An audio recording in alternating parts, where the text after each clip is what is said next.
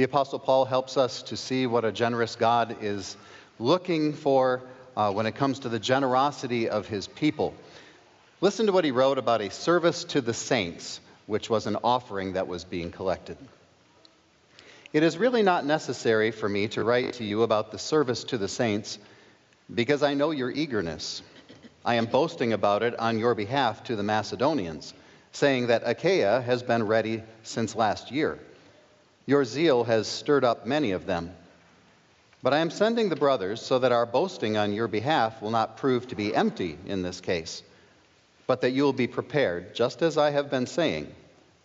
Otherwise, if any Macedonians come along with me and find you unprepared, we, to say nothing of you, would be ashamed of this confidence. That is why I considered it necessary to urge the brothers to visit you in advance and to arrange ahead of time the expression of praise that you previously promised, so that it may be ready as an expression of praise, not of grudging selfishness. This is what I mean. The one who sows sparingly will also reap sparingly. The one who sows generously will also reap generously. Each one should give as he has determined in his heart, not reluctantly or under pressure, for God loves a cheerful giver. Talking about this big offering, this widespread effort that had been planned already a year before. He wrote this letter to the Christians in the city of Corinth, which was located in Achaia. Churches were taking part in this offering so that they could help out Christians in the city of Jerusalem who had been enduring severe poverty.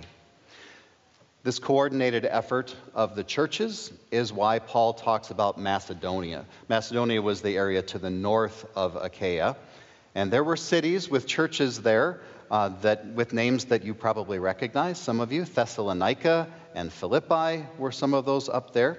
Well, Paul had been boasting to them about the Corinthians' enthusiastic promise to give to this offering. And that spirit of giving caught on with the Macedonians. The news of it, Paul says, had stirred them up. You and I might say that it was contagious, a contagious generosity, which is what we talked about last Sunday. So when Paul sent Titus and maybe a few of those Macedonians to help those Corinthians get that offering together so that it was ready when Paul arrived, they would naturally expect to see the fruits of this generosity that Paul had told them about. So Paul gently pushed the Corinthians to follow through on what they had decided in their hearts to do and what they had promised to do. He knew why it took them so long to get to this. They had to sort through a number of doctrinal problems in their church. And Paul actually helped them to do that. If you want to read about it, you can read 1 Corinthians. But things were better now, and it was time to get at this offering, locally gathering the offering, so that it could be picked up and then taken to Jerusalem. Paul wrote about this. He said for them to not be ready for a visit from Paul would bring shame to Paul, God's missionary, his servant, who had encouraged the Macedonians by boasting about the Corinthians' generosity. It would also make the Corinthians look bad. It would make them look like people that didn't follow through on their promises, and so it would bring shame to them too. And then all of the excitement that had been generated by the Corinthians' generosity among the Macedonians would fizzle out like air being let out of a balloon. These were good reasons for the Corinthians to be concerned, and reasons to get at the local gathering of the offering. Paul was the coordinator of all this. He's the one that sent the letter. He's the one that sent some of the men to help them. He would be coming on a trip to them so that they could follow through on their promise to God and his church, and so that their giving would be, as Paul writes here, an expression of praise and not grudging selfishness. Their generous gifts given to God in support of the people there in Jerusalem. That would allow the people in Jerusalem then to continue sharing the gospel in their area. Think for a moment about the coordination required for an effort like this. They needed a plan. They needed to be able to communicate it over a wide area. They needed to have a way to collect that generous offering, and then they had to deliver those generous gifts given by God's people for the ministry. Does that sound familiar at all? Does it remind you a little bit, anyway, of how God's people give offerings today? Think about that. Paul and others, much like them, leaders in our church, also develop a plan for carrying out the ministry using the offerings of God's people. We call ours a ministry spending plan. Some people call that kind of thing a budget, but it's more than that.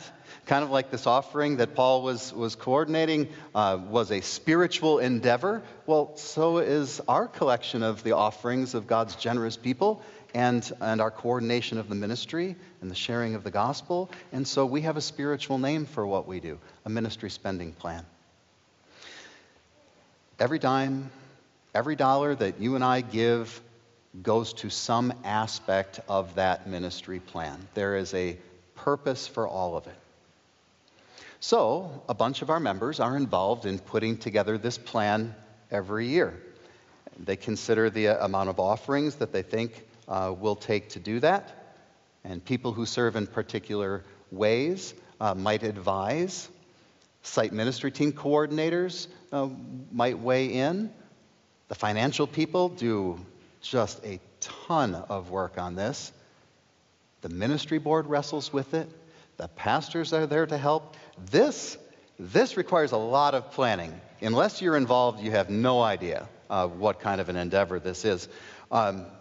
This plan for doing the gospel work and funding it, we then communicate to all of us so that we all know what's going on. In fact, that's going to happen in just a few weeks. You're going to see that. And then we'll all get together for an annual meeting in December. We'll be able to talk about that. We'll adopt one of these spending plans. And then beginning in January, all of our offerings that we give will go to support that gospel work. And that'll do good things. It will serve God's people. It will share the gospel with other people. It will support mission work and Christian education and all sorts of good things. And then throughout the year, at least in every newsletter and every quarterly report and maybe in other ways, our financial manager is going to share with us, going to update us on how things are going. And then the pastors throughout the year, at appropriate times, will share with us, maybe in Bible class or in a sermon like this, what godly giving actually looks like. And so really, we all will receive encouragement much like Paul gave to the Corinthians. This matter of giving can be hard work for all of us. It can cause some stress sometimes, maybe it did for the Apostle Paul. Things that we do or we don't do may give a bad impression, which is what Paul was trying to avoid by some of the things that he wrote here. But there's so much opportunity for so much blessing, just as it's always been for God's people. People then came to understand what you and I know, that God showed a divinely generous love for the sinful people of this world, even though they had rebelled against him. They were headed for an eternity of separation from him, but God still loved them. He showed it by opening his divine hand and freely giving to them, giving for them. And that's what generosity is, isn't it? Opening ourselves up so that we can give and serve others. Well, God's generosity moved him to do something for you. He let go of his son. And not just his son coming into this world full of sinners, but think of Good Friday, when a world full of sin was draped over Jesus and he was distanced from his Father. Jesus did that for you. The Holy Spirit did something for you too. He's the one that freely gave you faith to believe in forgiveness and eternal life through Jesus. God did not have to do any of this for any of us, but he chose to do it because he loves us. Think for a moment how God's generosity was planned carefully and then carried out. After Adam and Eve's fall into sin, God was there right away with a promise to send a Savior. And then God filled his people's lives with many reminders that he would send a Savior. And then he sent prophets to prepare the people for Jesus when he came.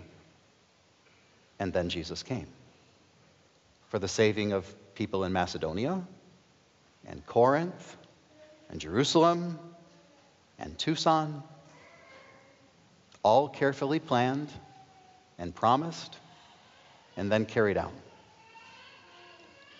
Thinking about God's generosity helps us to understand some of the things Paul told the Corinthians about giving to God. For instance, there are a couple things here that we can learn from. He says, the expression of praise that you previously promised, so that it may be ready as an expression of praise, not of grudging selfishness. It's a no-brainer, isn't it? That God wants our giving to him to be expressions of praise and not to be selfish or grumbling as we give to God. We all know this, right? We don't need to be told. Or do we need to be told? The Corinthians need to be reminded. Maybe we need to be reminded too. For instance, you tell me if any of this sounds familiar at all. We're a little irritated when we find out that we're going to be talking about offerings and stewardships for 3 straight weeks in church. Or we feel guilty because we're not giving any offerings. Or we try to tell ourselves, well, it can be either or. Either I can give offerings to God, or I can find some way to serve him at some point in his church. Even though God never talks this way.